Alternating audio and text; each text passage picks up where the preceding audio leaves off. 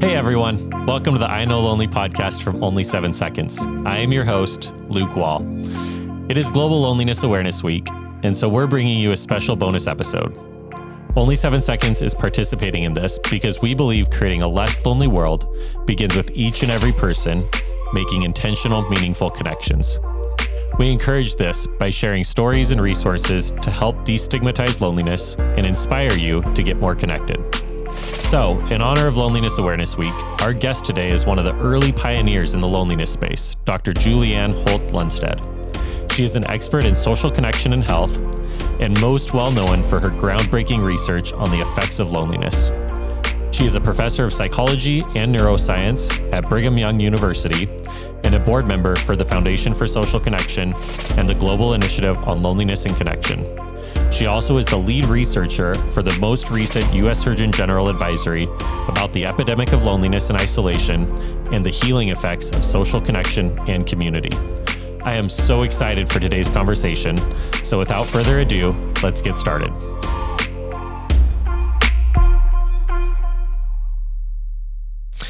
Wonderful. Well, Dr. Holt-Lunstad, I am so excited to have you here. I said it a couple of minutes ago right before we started recording, but it truly is like meeting a celebrity for me. When I started working in this space, there were two people I said that I had to meet, and one was you and one was the U.S. Surgeon General, Dr. Vivek Murthy. And I have yet to do that one, but this one feels like a really good step in that direction. So I am so excited to have you here. Would you mind just introducing yourself to the audience? Sure. First off, I'm incredibly flattered. My training and background is in psychology, both social psychology and health psychology, with an emphasis in neuroscience. So I have a joint appointment in both the Department of Psychology and Neuroscience at my university, and I'm basically I would say I'm an academic researcher, but at the same time, I am one of these oddballs that I kind of straddle multiple worlds in the sense of I try to make sure that the evidence is and science is communicated out to where it can be useful, and try to engage outside of academia to translate this into practice and policy, and really do the kinds of things that can have a real world impact. I don't know if there's other aspects of my background you want to ask more about, but yeah, perhaps that's... No, I think that's such a remarkable approach because I know plenty of people that work in research, and oftentimes the research just stays at the research phase, I guess, if you will. And it's really great information, but if you don't do anything with it, then is it really making the impact? And I applaud you for that. Would you mind sharing a little bit of, I guess, let's give the audience an understanding, because not everyone may know who you are, why we're having you on the podcast, but tell me a little bit about your research around loneliness. How did you come into that as part of your research, and maybe just some background around the study that you have done and are doing specifically around loneliness? Yeah. So really my research focuses quite broadly on both the protective effects of being socially connected, and that includes protective effects on health and mortality, as well as other kinds of outcomes such as mental health and societal kinds of outcomes, as well as the risks associated with lacking social connection, including isolation, loneliness, but also poor quality relationships. And conversely, some of the poorer kinds of outcomes that occur with this. I really started, in a sense, doing research in graduate school on psychophysiology, really looking at how psychological and social processes impact our biology. We would do these, very tightly controlled laboratory studies where we would put people in different kinds of situations and see how their body reacts. Many of these were very stressful situations, but look at how, in essence, how people's social relationships impacted that. So if people had smaller networks or poorer quality relationships or lacking these relationships, they often had poorer kinds of physiological responses with better kinds of responses among people who had, larger and better quality relationships.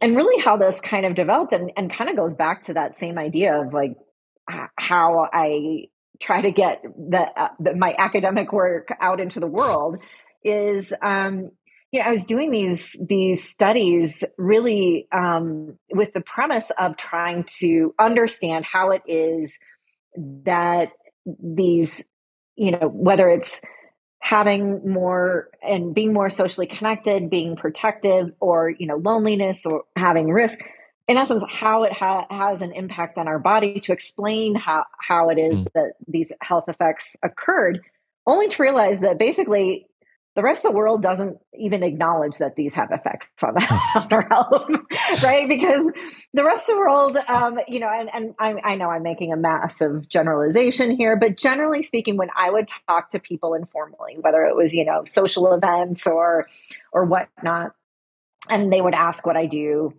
it just didn't resonate with people. Yeah.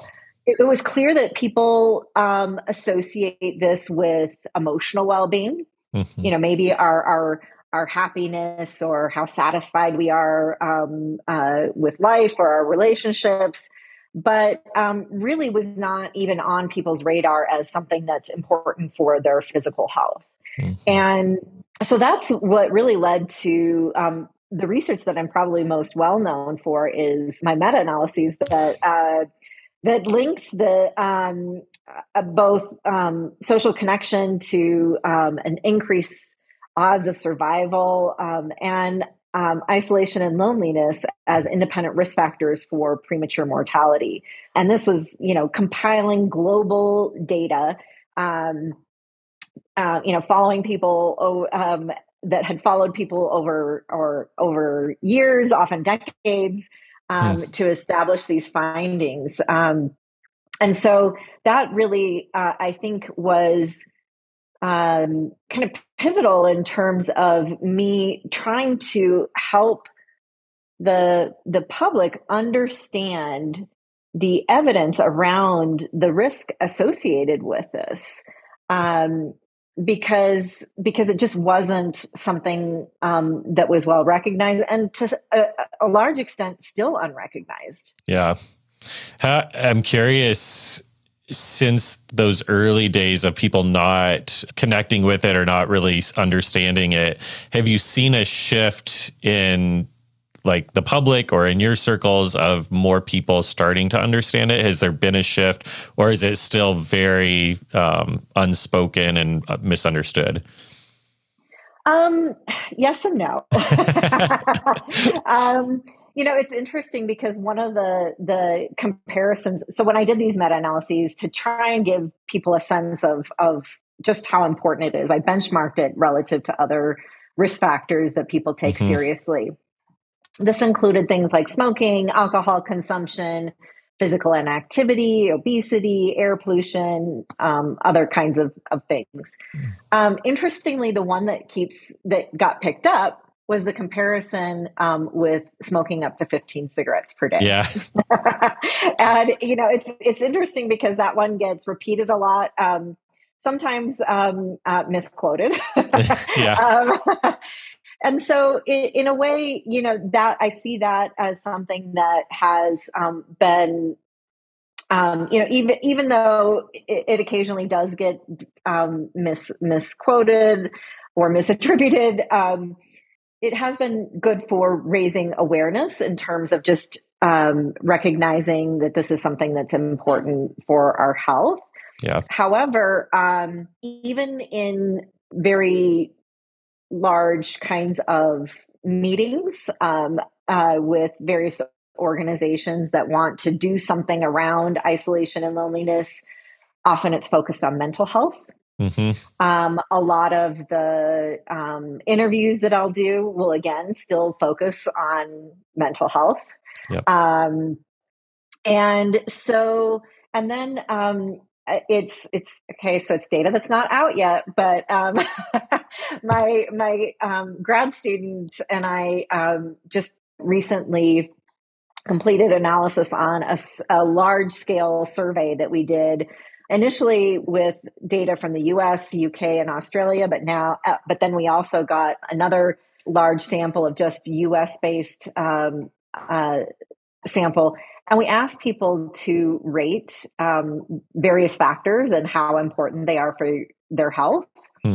And still, we have objective data that people underestimate just how important this is for their health, even after the pandemic, which raised a lot of awareness around this issue. Yep.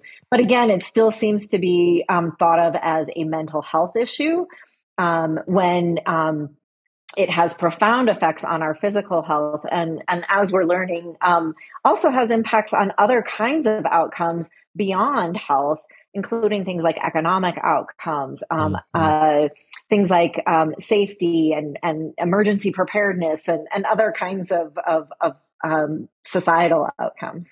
Yeah, it's something that, in my experience, working in this space for the last couple of years, I've noticed there has been a shift a little bit, especially as COVID hit, where people are starting to understand the importance of this, and yet I think oftentimes take it for granted as well. Maybe that's part of it, where it's just like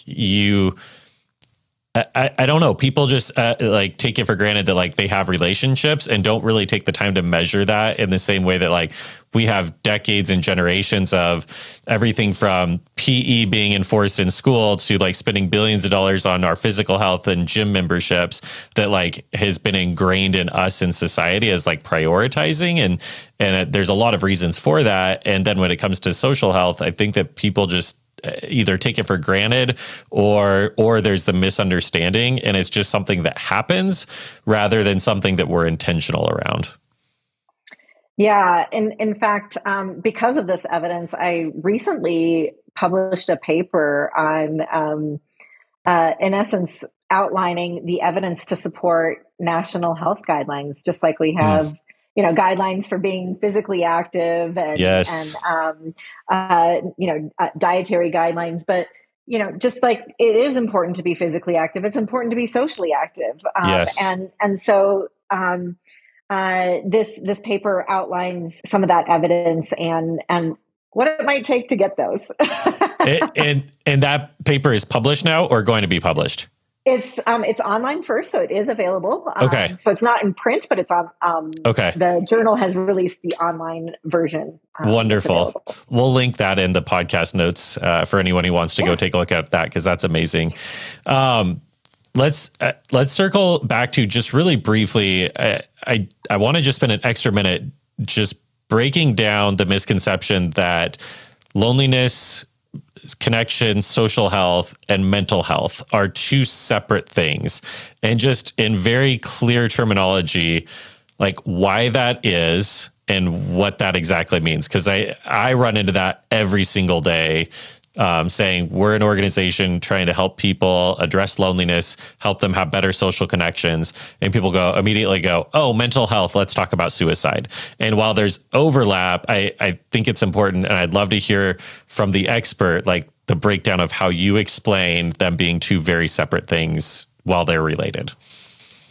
Yeah. So our mental health is, a particular outcome that, interestingly, the extent to which people are socially connected or lonely, for example, are very distinct. And in fact, the evidence that we found on health is independent of, say, for instance, depression. So a lot of people will say to me, isn't loneliness just depression?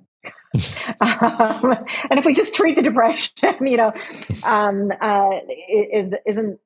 why are we introducing something new?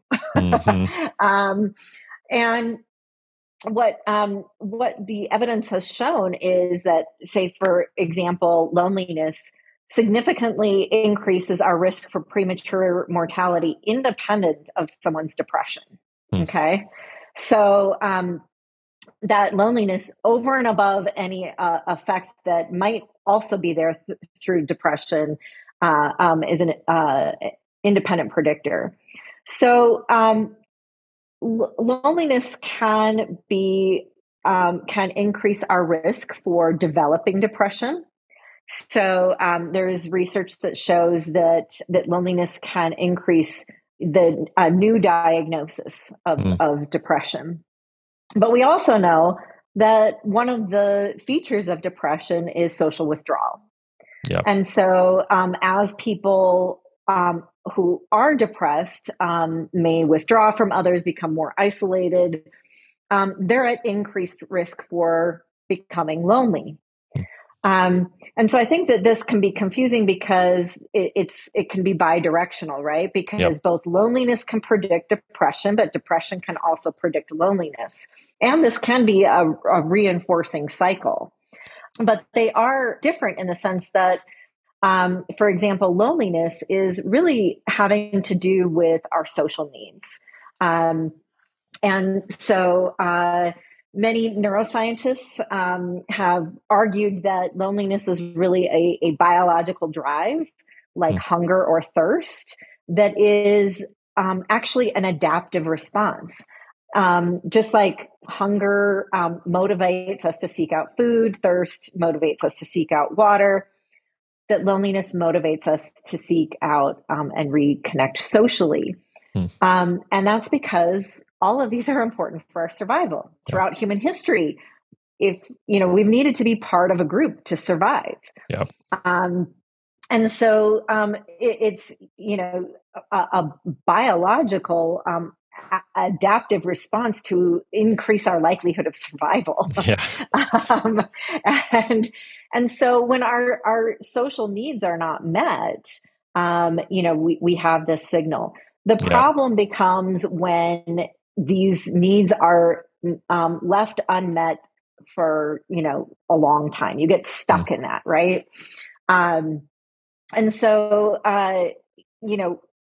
it is important to recognize that, also distinguishing between loneliness and depression, but also distinguishing between loneliness and isolation, is that isolation is objectively, being alone, having few relationships or infrequent social contact, whereas loneliness is more that subjective feeling, right?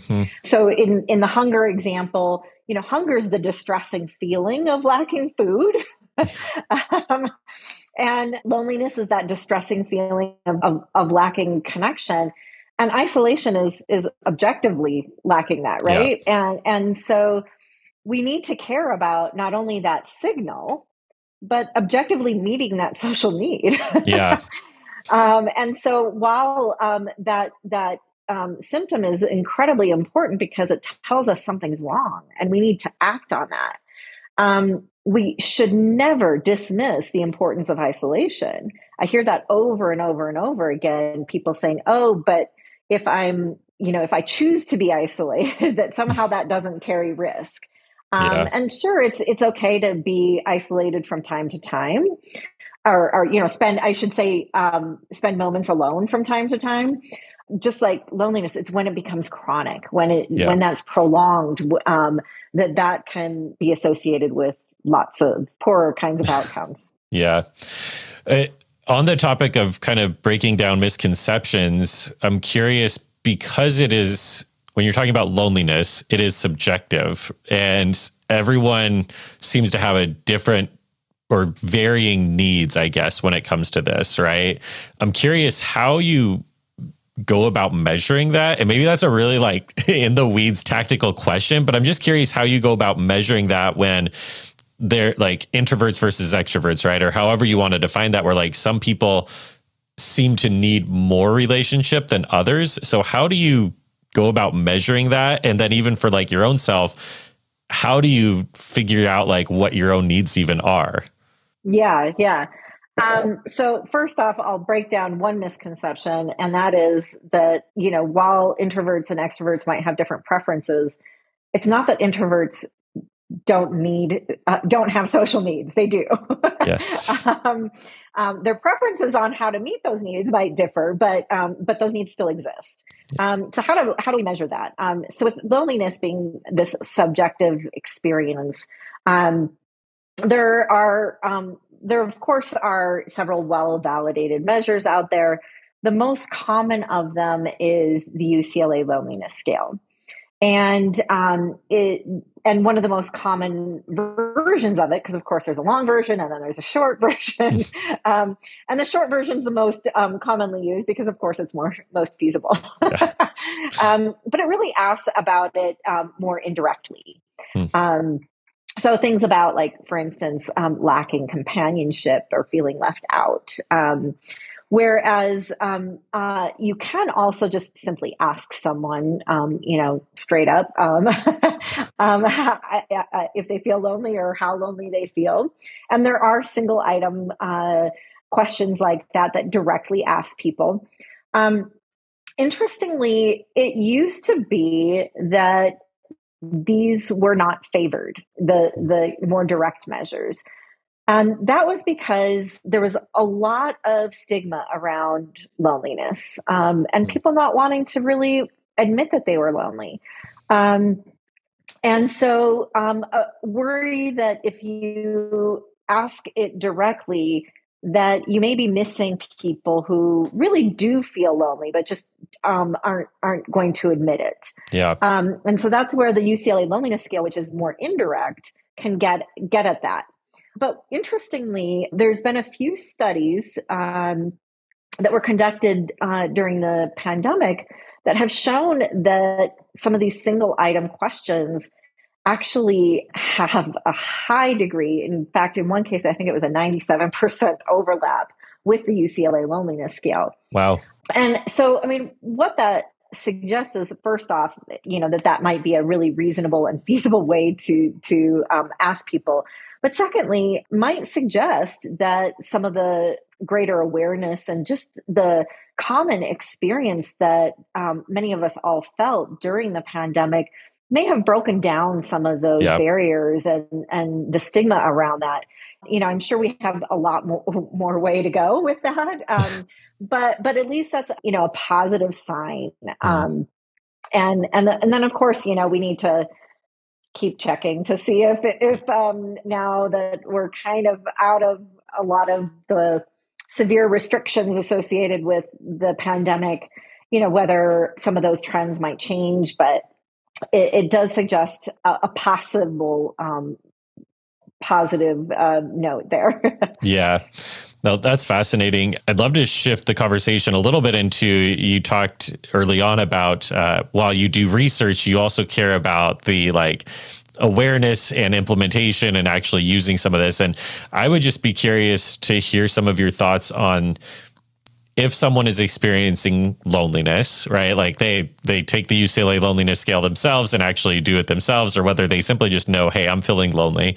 What are the things that you have seen or that you advise around just some of the solutions around individuals addressing their own loneliness or lack of social connection? Yeah. So, I mean, there has been research that has looked at kind of self-guided or self-initiated kinds of strategies, things like mindfulness-based meditation, also things like gratitude practices, engaging in creative arts, spending time in nature. So those are things that people can do, on their own to help alleviate some of the distressing feelings associated with this. There's some evidence around, involving professional help, like getting cognitive behavioral therapy. That's particularly helpful for people who may be stuck in loneliness. So loneliness can often be really reinforcing. Yeah. And so, if someone's feeling like they've been in that for some time and are having trouble getting out of that, it may be time to get some help. And so cognitive behavioral therapy may be one approach. But there are also just simple tactics that basically anyone can do to help stave off loneliness. And so those, it involve, getting involved socially and, of course, spending time with not only friends and family and those that you're close to, but getting out in your community, going for walks. Interestingly, there are studies that show that just people who walk in their neighborhood report less loneliness because, you're waving to the neighbor or to the mailman, or you're feeling a part of something, right? Saying hello to the checker or the barista or whoever. Those kinds of, even small interactions can help, but also just the kinds of maintaining our relationships with those that we feel most closest to, really prioritizing those relationships. It's often so easy to get caught up in work. Yeah. And it's like, oh, I don't have time, right? Or you might see, what people are doing on social media and feel like, oh, okay, I kind of know what's going on with their life. And you maybe don't take the time to reach out to them. But the more that you can nurture and maintain those relationships and strengthen those bonds, that can help you weather a lot of storms that can prevent you from getting into a place of loneliness. Or if you start to find yourself sliding, into that, to do something about it early on before it starts to get more severe.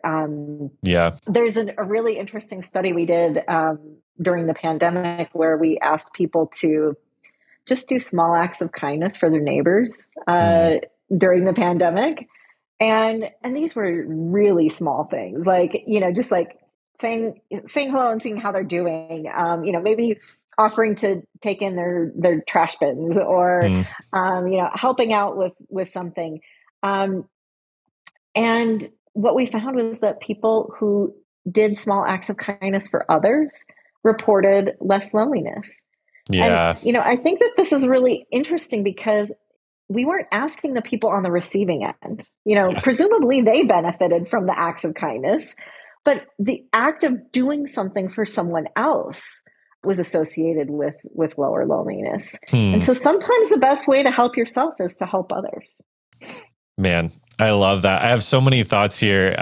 The first one that comes to mind was I was listening to Dr. Vivek Murthy on another podcast, and he was asked, okay, so how do we help fix loneliness? How do we help end this? And the first thing he said, and you'd think that they'd be these really big, grand things, and he goes, all you need to do today is just smile at a stranger. And right. And everyone's just kind of silent because he was talking about even the act of you being the one to smile at a stranger. It changes how you interact with the world, your perception of the world. And then the people receiving simply a smile changes how their brain works. And I'm not a scientist. I don't understand how all that works, but I know that it's true. Right. And to your point, sometimes those really simple little acts and to our message of only 7 seconds, we say it takes 7 seconds to send a message to tell someone that they matter, right? Simple acts of encouragement, simple acts of engaging in, call it volunteerism or whatever you want, has an impact on your own experience with loneliness or social connection. And I think that that's just so relevant. The other thing that came to mind as you were talking was the depth of relationships, right? So on one hand, you have these small interactions, little things for neighbors, walking around the community with people that you might not be super close with. But then I recently talked to a group of students and I used the idea of, while it's great to have 100 pennies of relationships, right? I'd rather have 2 quarters.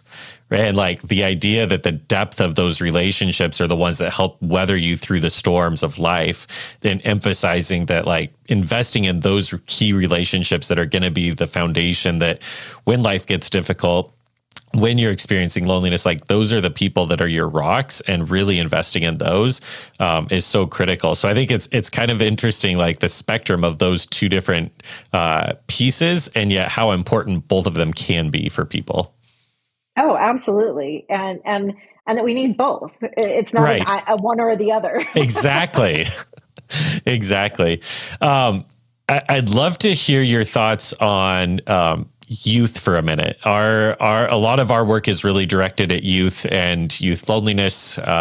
there's a lot of misconceptions around when you talk about loneliness, that you're talking about the aging population that live in nursing homes. And while that's absolutely true, that certain demographics like that do experience severe loneliness, it's interesting that Gen Z and youth are experiencing loneliness at staggering rates. And so I would just be curious if you had any thoughts around youth loneliness specifically. I know that you have a couple of kids of your own, and I'd love to just hear your own thoughts on that.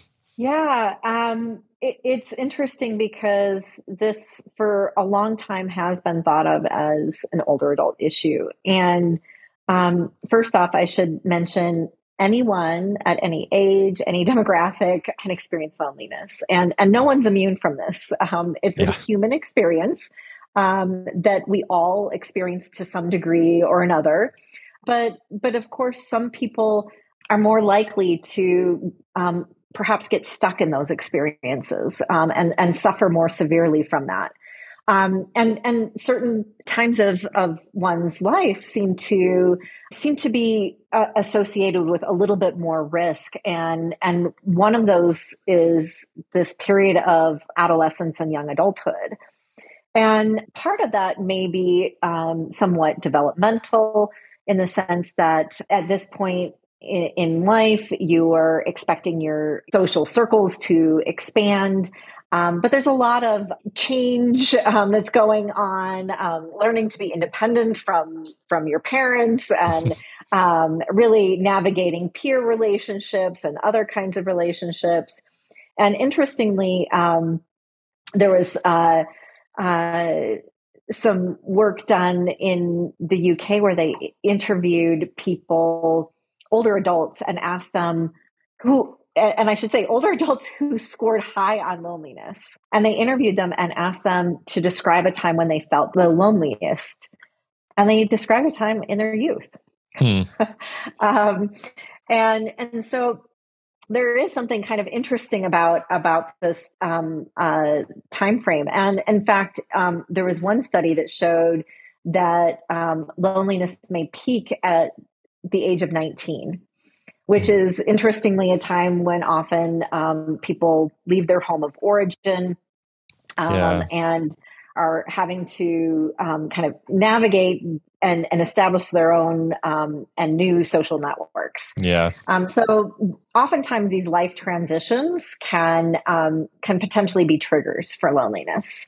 But interestingly, there's also some research to suggest that this generation of adolescents and young adults may be different from previous generations.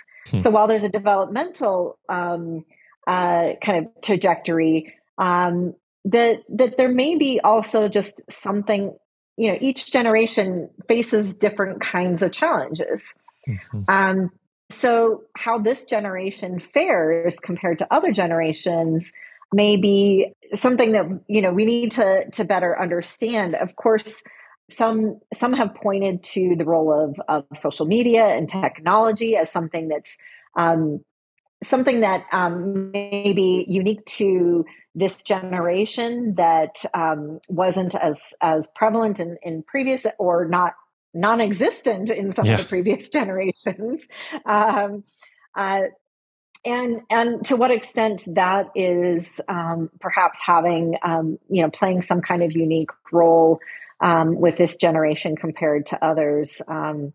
But, of course, we could spend hours just talking about that. That was going to be my next question. Was I oftentimes get asked this is about the point of the conversation with a lot of people I talk to, that they say, well, then is it just a technology problem? And obviously it's much broader than that. But oftentimes it's a very easy thing for people to point at and say, well, the problem is technology. And I think that there's probably certainly elements of that play into what we're seeing and experiencing.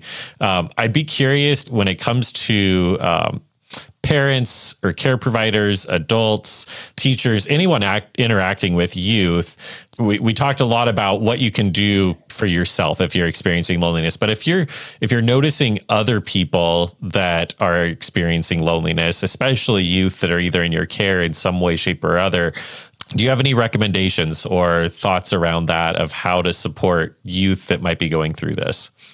Yeah, I mean, that's something that I think is so hard, because when we see someone we care about suffering, Hmm.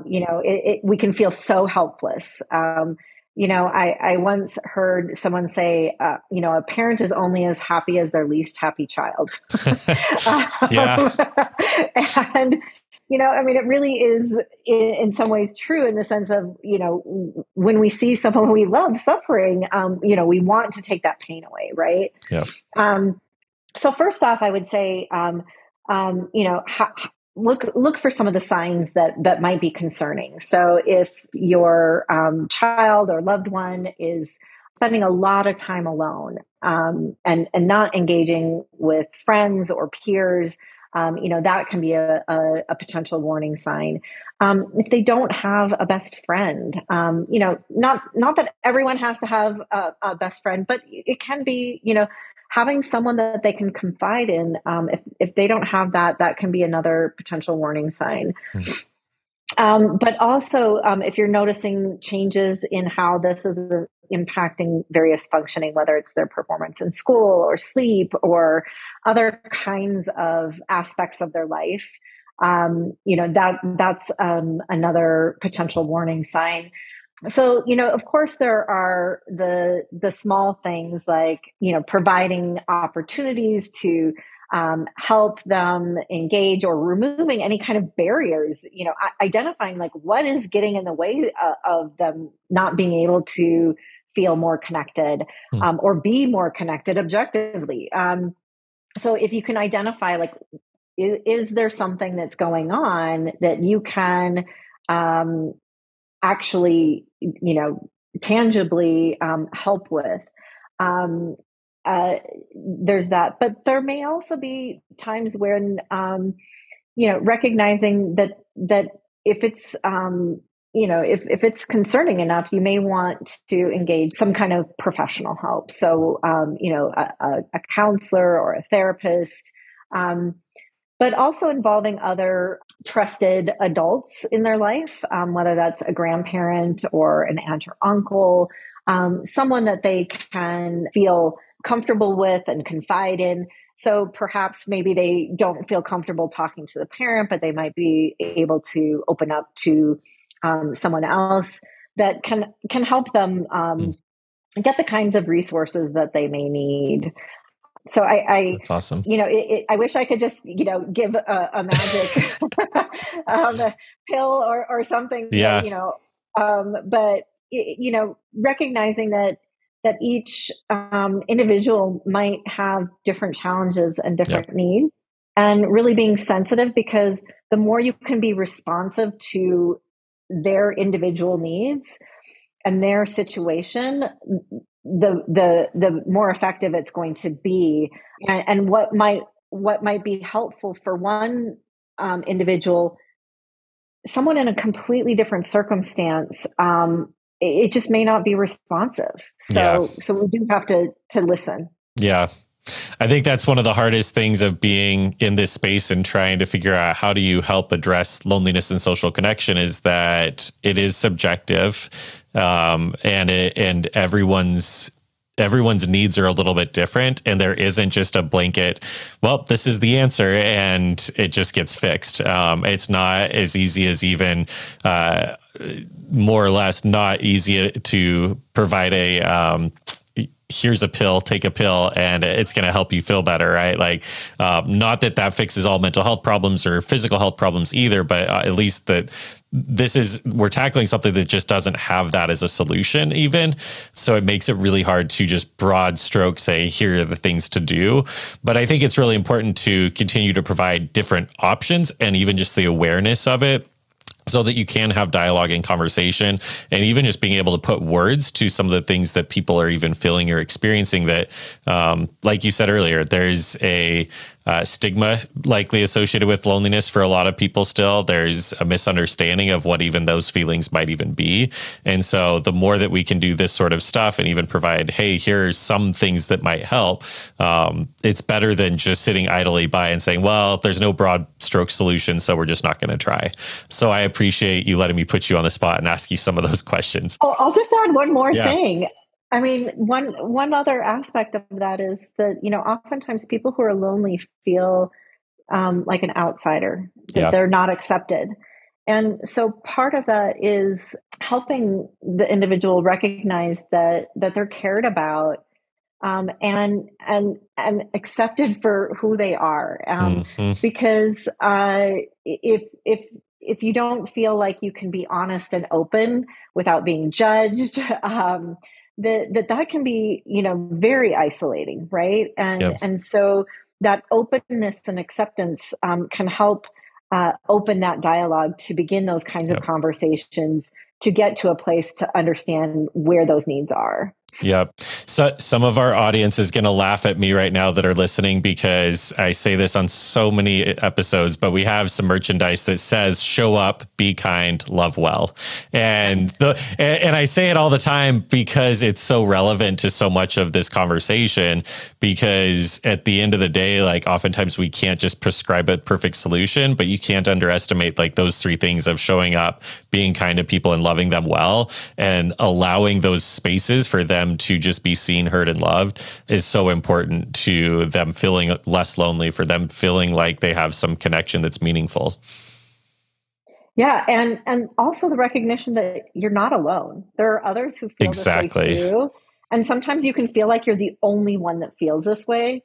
And sometimes if you find yourself in a situation where you feel really uncomfortable and you're waiting for someone else to come talk to you, look around the room.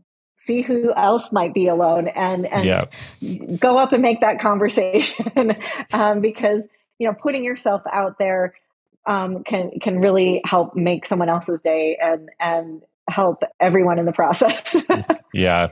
If you have not felt lonely, you are in the extreme minority, I think. I think we've all experienced it. So if you're feeling alone, you are certainly not alone in that.